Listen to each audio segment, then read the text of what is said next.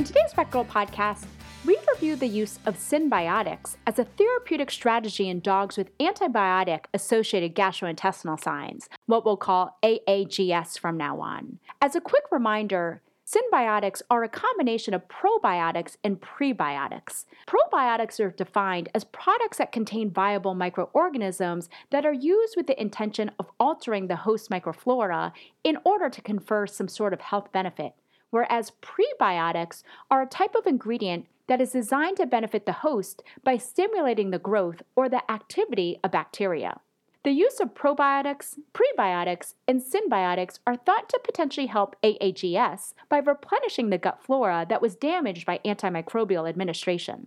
Unfortunately, AAGS is common, and such side effects can impact owner compliance when administering antibiotics. This is of particular importance because incomplete courses of antibiotics can lead to impaired patient outcomes and the development of antimicrobial resistance. So, Whitmore et al. Wanted to investigate the impact of probiotic-symbiotic administration in dogs with AAGS in a study entitled Randomized Controlled Crossover Trial of Prevention of Antibiotic-Induced Gastrointestinal Signs Using a Symbiotic Mixture in Healthy Research Dogs. This was a randomized, double-blinded, placebo-controlled, two-way, two-period crossover study. The study used clinically healthy research dogs that consisted of two breed groups, Hound and Beagle. The dogs were then randomized using a computerized random number generator into two groups, Group A and B.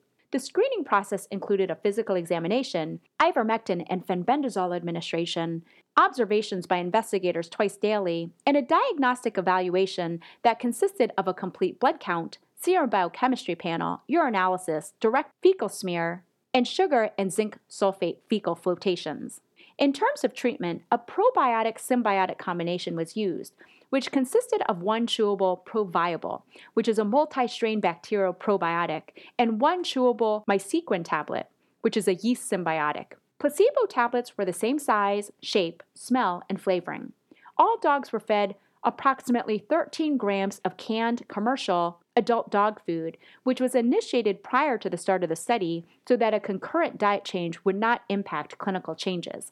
The dogs were all started on oral enrofloxacin, 10 milligrams per kilogram once daily, and oral metronidazole, 12.5 mg per kg twice daily.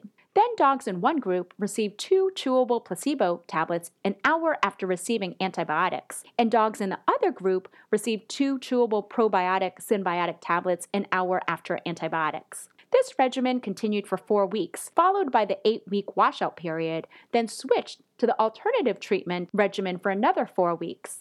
A blinded observer evaluated each dog 2 times daily. They documented information regarding vomiting, fecal score, body weight, measured weekly, and food intake. Treatment was stopped if the dogs became too ill based on predetermined criteria. For instance, if dogs reduced their food intake to less than 50% of baseline for more than 2 days, if 2 or more positive vomitus were noted for 3 days in a row, or if a dog lost 6% of their body weight or more within a week, the treatment was stopped. A total of 22 dogs made it into the study after the initial screening phase, which provided 11 dogs per group. All dogs were 1 year of age, and each group consisted of 6 intact female hound dogs and 5 male neutered beagles. The median weight was identical at 9.3 kg for each group. Group A dogs received the placebo in the first period of the study, followed by the probiotic-symbiotic combination after the washout period. Group B had the opposite regimen. In Group A, 1 dog was removed after the first week of treatment in period 1, in other words, after a week of receiving placebo due to weight loss.